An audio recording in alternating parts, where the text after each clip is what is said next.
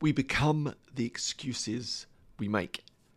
This is a really important reflection that I often write in my journal. No excuses.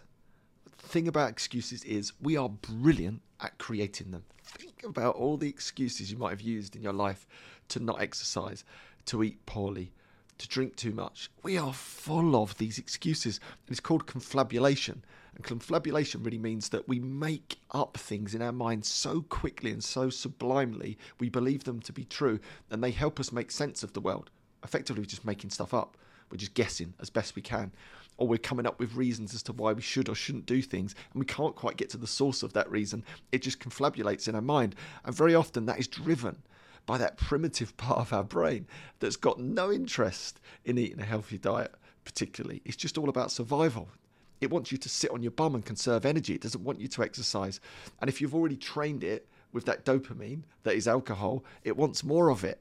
So often you'll create these excuses and you can't quite feel or get to grips with where on earth they come from, but they sound so plausible, we buy into them, and you become the excuses you tell. So if you tell an excuse, and I did this for years, let's just say around alcohol, I told the story or the excuse, I had to drink for my job.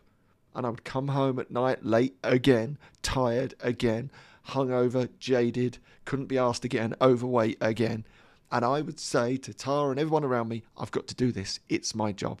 I have to drink. I have to socialise. It's my job.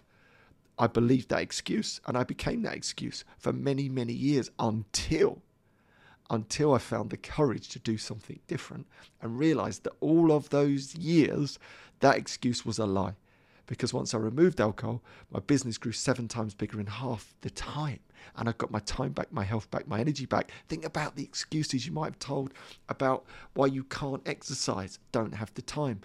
I'm not fit enough to exercise. Everyone else is amazing and fabulous, so I can't possibly go to that place to work out because they all look incredible and I don't. Therefore, I'm just going to hide away.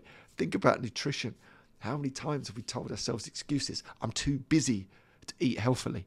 Those type of excuses all the time.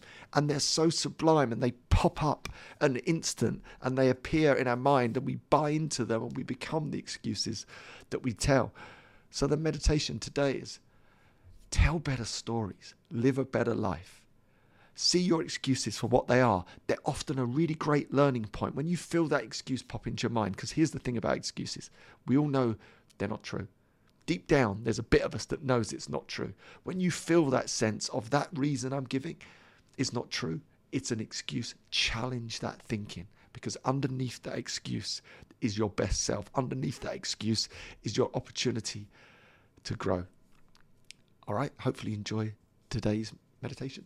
I'll see you tomorrow, or maybe not.